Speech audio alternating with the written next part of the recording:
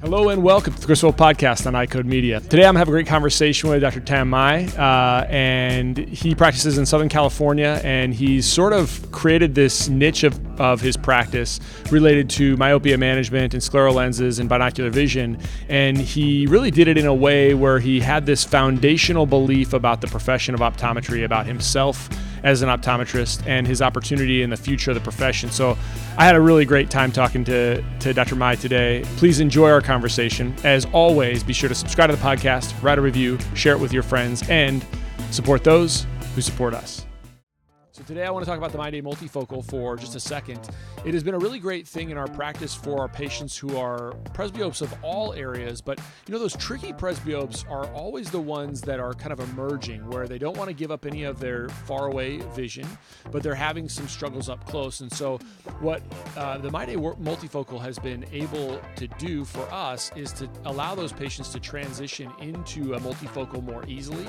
And then as we have those patients progress into other levels where they need more ad powers, it's been a nice smooth transition. So the ultimate hurdle that we've seen in our practice before the MyDay multifocal was that we'd have patients who would resist any transition to a multifocal lens because of that distance blur. We just haven't seen that. So if you haven't started using MyDay multifocal in your practice, I would encourage you to start, check it out, reach out to your Cooper reps for those trial lenses, and commit to MyDay multifocal for your patients. I think they're going to like it. If you haven't checked out MacuHealth yet for your patients in Category 1 through Category 4, I think there's a lot of evidence that you should be considering. The first is, if we just look at AREDS 2 and what they talk about, MacuHealth is, so for patients in Category 3 and Category 4 AMD, MacuHealth is a great option for them that follows that entire protocol, and it also adds mesozeaxanthine to the mix, which, if you look at some of the evidence, I believe shows me that it's going to thicken the macular pigment better than without mesozeaxanthine. It also uses the correct AREDS 2 dose of zinc at 25 milligrams, and so you don't have to worry so much about the potential side effects of zinc.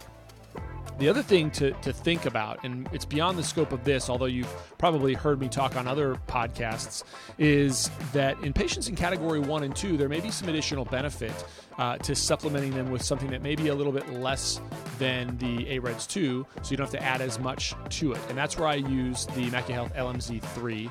And so I think if you haven't done this yet, I'd consider MacuHealth in your practice and for your patients. And it's been great for my patients, and we really feel like we can have the ability to help those patients in all categories of macular degeneration. All right, Dr. Tam Mai. Yes. Thanks so much for doing this. Absolutely, my pleasure. So we were trying to do this a couple times before, and the technology didn't work very well, so thanks for being flexible. Mm-hmm. There's a couple things I wanted to talk to you about. The first one was the idea of myopia management, but actually I think that's probably a secondary conversation. Yeah. You know, one of the things you and I have been talking a little bit about is the idea of what's going on with private equity. It's not gone. What are you seeing, maybe not so much with private equity, but what are you seeing doctors who are my age, kind of in their 40s, late 30s, 40s, that sort of makes you think about what the future of things are going to hold? Yeah, good question. And I've been seeing this a lot. I teach at the college. I consult and talk to so many doctors. And one of the big things that I'm seeing these days is, of course, the staff turnover problems. But what I'm seeing is a lot of doctors want out, more so than ever. Or at least they are having those conversations now earlier than I think they should. And what happens is I'm running to my colleagues. They're in their 40s. And they're saying, Tan, it's been hard since COVID. And I'm thinking about selling my practice. And they should be practicing for a couple more decades. Yeah.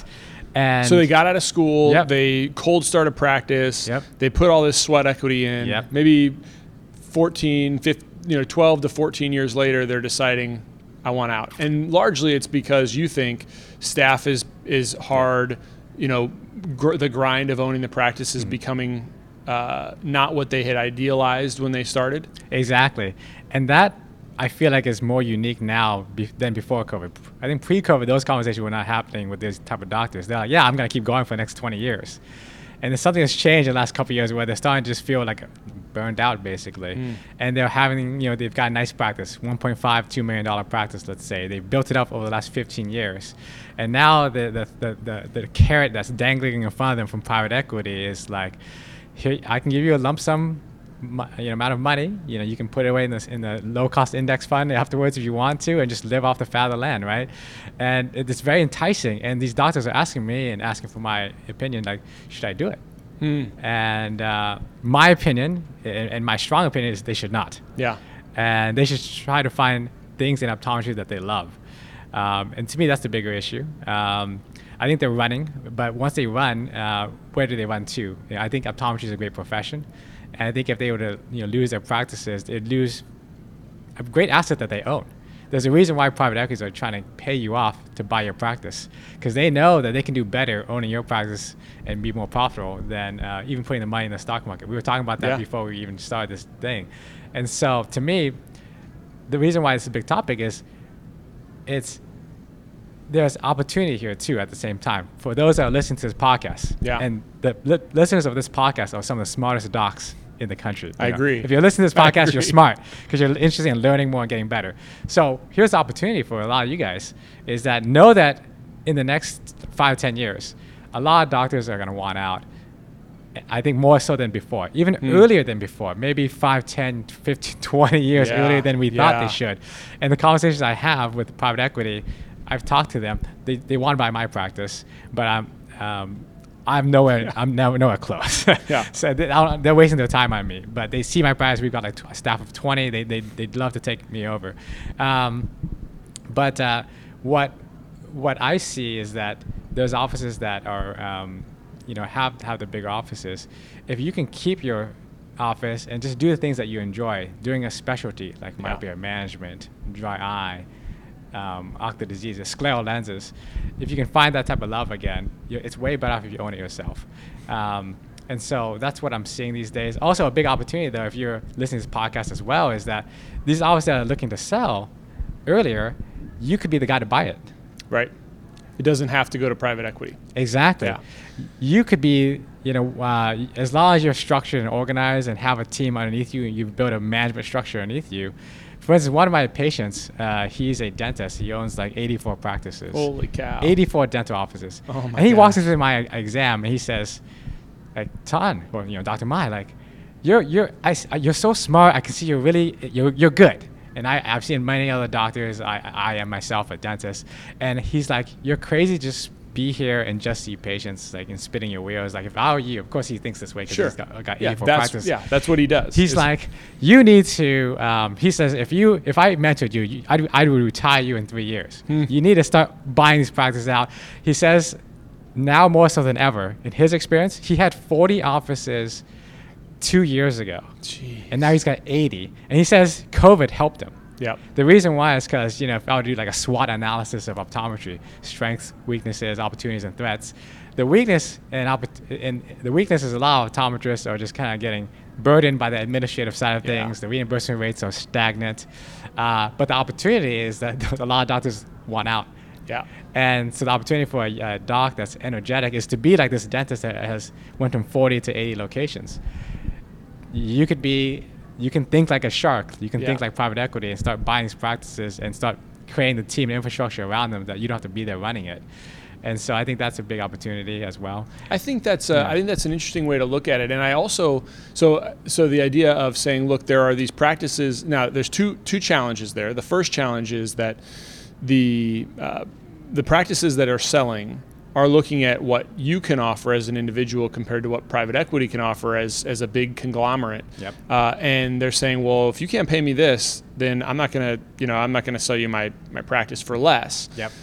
And I think that's one challenge. The other challenge is if you do that, do you become private equity yourself, right? Not technically private equity, but functionally, the one thing that I think that there are opportunities for different modes of practice for sure, and I don't think there's one mode that is bad per se by the nature of it. But I think ultimately, if you want to have the best opportunity to serve your patient's needs and have control of all of it, that's private practice. And that's why I think private practice is so important. It doesn't mean that you can't do that outside of it. It just means that private practice allows for the best control over that doctor-patient relationship and the experience that patient has. And so if you want to maximize that, the easiest way, the most effective way, in my opinion, is through private practice. But then if you own too many practices, then when does that private practice just become a big corporate practice? What's your thoughts on that? You're no different, right? And so I kind of go back to the conversation that I have with my dentist, a patient who owns 84 practices. His model is this. He'll own 50% of that practice, but then an independent, like a doctor owner owns at least 50%. Or some of his circumstances are that he owns only 25% and the doctor owns 75%. So in that scenario, it's still very much independent. Right. He helps out with their marketing. But each practice has its own feel. Exactly. Each practice is not under his name. Right. It has actually a unique name that the doctor that's working there comes up with. The doctor that owns it with him hires the staff, creates the all the branding and all that. So it's very independent. Yeah. He happens to just be there to help facilitate it and help grow it, but at the same time, he doesn't own 100% of all of them, and they're under his corporate name, and they run all his systems. He's just there to help them, and ideally give them the systems that are very unique. It's very similar to Vision Source. Vision Source doesn't own all these practices. Vision Source is very good. I'm in Vision Source, so I've got a commercial bias for Vision Source. But so do I. Exactly. Yep. We're So the am I. same. Yep. And I love Vision Source because they don't say, you can brand yourself as Vision Source. Yep. You could be Vision Source and look very corporate in a way, right? Yep. But at the same time, Vision Source is very good about saying, you know what, I want to keep independent optometry. You can do whatever you want. We give you tools and resources, but at the same time, you're the doctor owner, and it's still very much a private practice. Well, that's, I think, that is the good advantage with Vision Source. I think it's a misnomer, but the reality is that in your practice and in my practice, there's all these things that we have access to within Vision Source, and we could decide, well, I want all of it, or I want this piece and this piece and this piece, or I want none of it, and I just want all the idea sharing, and I'm going to figure out still how to do it on my own, but I'm going to pick everybody else's brain and use their insight and then kind of customize these things on my own. Like, that wouldn't be to my benefit probably as much, but I could do that. And so I think I like that idea of keeping ownership local, or at least a component of that ownership local. Does it wind up being that the doctors that sold are still the owner doctors, the partners, or most of them sold and then he brought in a new doctor and gave them some opportunity for ownership? Yeah, most of the time. So he's very pro private practice for dentistry. Yep. As you know, they're going very corporate, and PE is actually it's very big. It's bigger than it is in optometry. Right now. Actually, a good thing to learn is the best ideas are always outside our industry. Right. And so they've got their DSO models and all this stuff, and I think dentistry is a little bit, and orthodontistry is a little bit before optometry for a lot of these type of things in terms of how they educate patients and how they structure their businesses. They're a little bit before us, actually. And so you can kind of watch these models happening in other industries first and know that it's going to come here then. Just like we've got problems with online glasses, they've got online braces now. Right. You can get Smile Direct Club, and that's like a multi-billion-dollar company, I think. Yeah. And so anyways, when it comes to these ideas from other industries, in dentistry, it's already happening with these corporations, that he is pro private practice, and by making so that, and I do believe that the best models, the best patient care happens in a private practice. I believe that. Yep. In fact, I feel like when a private equity company knocks off an optometry practice, I would think that cold start nearby. Well, I think there's some people that I know that have done that, and they're like, this is going to be a windfall, because the patients in this community are used to having great care. Yep. And for whatever reason, those doctors either can't continue to provide that great care, or decide they're going to leave because their contract gets up. And so those patients want something else to go to, that's something that feels similar to why they started going there in the first place. Exactly. And now it feels like this entity that they didn't start with, so they want that. And I agree. I think that there's all those opportunities as well, like right across the street. Exactly. And you're asking a quick question. What happens to the selling doctor, to this guy that owns 84 practices? Most of the time, the selling doctor wants out. Yep. That's why they're selling. And so they'll stick on for like a year. And then he usually has a young dentist, fresh out of school. Yeah. And he says, I asked him, is it hard to find these people? He goes, no. There's so many dentists right now that work in corporate chains that they want out. They want their own private practice. They want to make the decisions. They want to hire their own but team. they can't afford it, or they don't think they know how to do it. They're scared. The number one thing is fear. Yep. They don't have the tools. They're just scared of making the leap. Yep. And so his big proposition to them is, I will remove the fear from you. I've done this 84 times. All of them are multi-million dollars now. If you just join me, basically, I'll take you under my wing, and you'll be the owner. You'll be the majority of owner a lot of the times. Yeah. A lot of them own 75%. And for them, that's like, yes, that's what I'm looking out. I'm trying to get out of corporate. I want into private practice.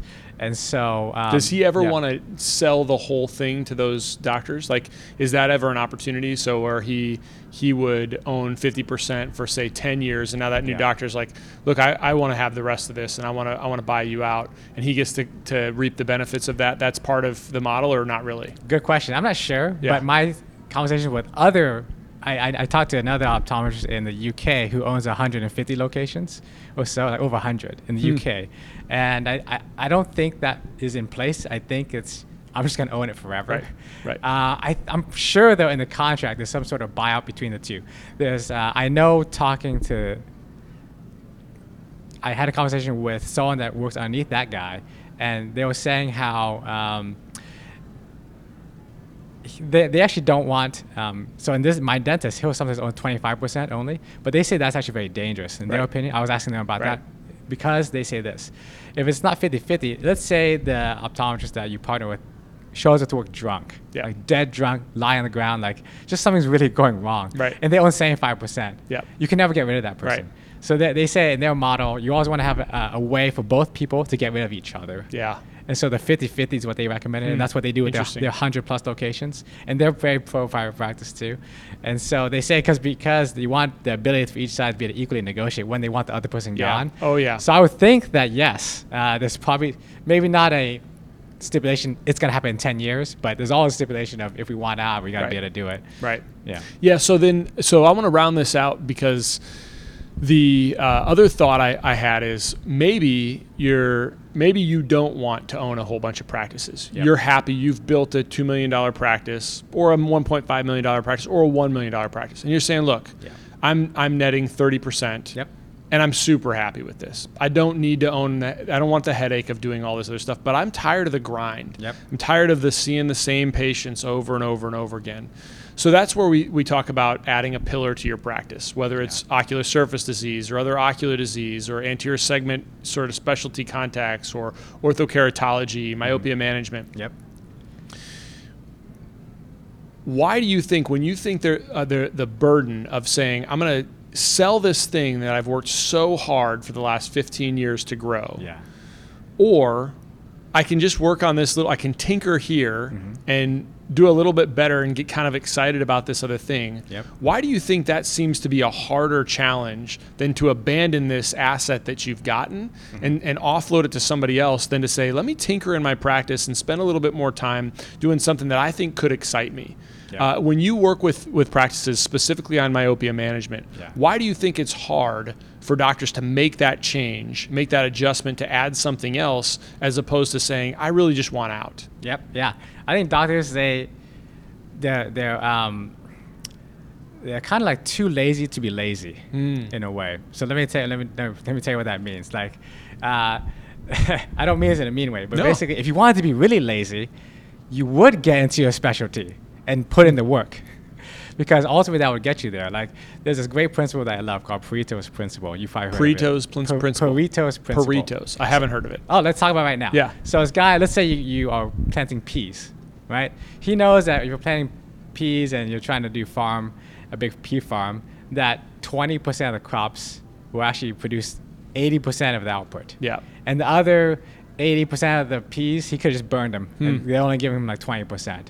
And what happens, though, is that unless you weed out that 80%, then you're constantly grinding away and trying to grow peas and busting your butt. In optometry, that's what's happening in optometry. Most doctors, if you look at your patient base in any private practice, it probably follows these genetic rules that nature has given us. And what that means is that probably 20% of your patients give you 80% of your revenue. I bet you if you looked at your breakdown of all your patients, like count up the last 1,000 patients, probably 20 or maybe 30% of them give you 70 to 80% of your revenue. Yeah. So what ends up happening is you're literally spinning your wheels on the other 70 to 80% of your patients and going nowhere. Yeah. And so myopia management, that's what that ties in. Those are definitely part of the 20%. Yeah. Like in our office, we decided, and the reason why I love practicing optometry is that I'm getting away from the grind. Yeah. Is that we dropped actually all medical insurances. We only take 2 vision plans right now, which we can eventually drop. We could actually drop all primary care if we wanted to, like, and shut down the optical, and I'd be fine. Yeah. I'd be fine. I'd be completely happy, you know. And the reason why is because we focus on the specialties like myopia management, orthokeratology. I do a lot of scleral lenses as well personally, and then also my partner does vision therapy. If you go to a conference, if you go to these conferences like COVD, if you go to the Vision by Design conference for orthokeratology and myopia, those doctors are the most happy doctors. They're on fire. Those guys are like, if you go to a COVD conference, everyone's like literally like, yes, like optometry. And it's so unique. You don't get that at a Vision Expo. You don't get that at a lot of conferences. And the reason why is because their entire practice is the 20%. Yeah. And that's everything else they've dropped, and it's not a grind. Those patients are showing up, they're happy, they're paying you privately. You don't have to have an army of staff. Like if I got rid of 80% of your patients, and you only lost 20% revenue, guess what? Not that you'd want to, but now you don't need 80% as much staffing, for instance. And that's the number one problem in optometry right now that I've talked to is staffing. All of a sudden, doing a specialty helps alleviate that staffing problem because you can actually trim back on some of those wheels you're spinning. And so, you know, if you don't have to see 35 patients a day to make it, you can see 5. Like, you know, let's say a myopia management patient or a scleral lens patient or vision therapy patient gives you $3,000 on average. So in my practice, our average revenue per patient is over $1,000. Average. And because all we care about is a specialty. So we decided at the very beginning, I'm only caring about the 20%. Basically the specialties. For another office, that 20% is our entire office. And we opened cold 6 years ago, and we didn't care at all about selling a pair of glasses. We sold them because, you know, patient comes in, they want to get some. But all of our marketing, all of our networking, creating the relationships in the community, talking to therapists, other optometrists, ophthalmologists, get referrals. We said, I'm not going to spin my wheels trying to see a lot of patients today. I'm going to go out in the community, I'm going to meet someone. And that's so uncomfortable for most people. Exactly. But that was it uncomfortable for you? It was at first. Yes. But it gets easier with time. Everything does. Exactly. But that hour you spend with a ophthalmologist. So I'll give you an example. My entire schedule, my myopia has grown so much that my associates do a lot of it, and my other partner. Most of my schedule, 80% of it is just scleral lenses. It's just scleral. I have to follow up, dispense, consult all day long now. How did I do that in 6 years? All I did was just take corneal specialists out to lunch. That was it. Literally, that was it. And that 1 hour lunch is worth more than seeing like 6 months worth of patients. That 1 hour of lunch, because that corneal specialist starts just dumping all their patients onto my schedule. And so the optometrist that does that, and to me, I'm surprised because I'm in Southern California. I'm in a densely populated metropolitan area with so many optometrists. I figured someone else had to have done this before and met these corneal specialists, but the answer was no. They were like, "Oh, I'm glad to meet someone that fits scleros." I'm like, "You've been here for like 30 years. How come me, who I've just graduated, you know, from practicing for a few years, opened this practice cold is like one of the first lunches you've had?" It's because most optometrists are scared to have lunch with someone else. They're just scared. But if you do that type of work, it's you being, you know, that little bit is just a huge lever. And creating relationships is how you create a tidal wave of new patients in those specialties. For myopia management, 65% of our patients are referred by another optometrist. And so a lot of optometrists, they're working in corporate, they don't have time for myopia management. It takes a lot of time. I create those relationships with them, they start referring us a bunch of patients. They don't think they have a lot of time. Exactly. But they could create it. They could create it. Yes. Exactly. Yeah. Right, because it's so sad. If they like, one of the things that we have in Vision Source is the myopia management protocol. Yeah. And one of the things that you were really big about is talking about the fee structure. Yeah. And calculating that as compared to how much you'd make doing primary care, and pricing it accordingly so that you're not spinning your wheels. Yeah. Right. You're agnostic. You can take the time it takes to do that, and you're still and it's worth it. It's worth your time. You're eliminating the idea of, because the gnaw, and I think it's subconscious, but the gnaw in the back of the brain when you haven't thought about the value of the services you're providing and pricing those services appropriately, then in the back of your brain, when things don't go wrong, when your process has a speed bump, you're thinking, ugh, I could have just seen this patient and sold him a pair of glasses. Yes. And you got to eliminate that from your thinking. And the Absolutely. way you eliminate it is to on the front end, calculate all of the time that you're going to spend, calculate all of and make it worth that time. And then when it doesn't go the way you wanted it to, and you have to learn more, you have to think about, how am I going to improve this specific situation and learn how to do this better. You don't care because you've already calculated the time it's going to take to do that. Exactly. The reason why I love practicing is if a patient wants to spend an hour with me, I'm like, cool, let's do it.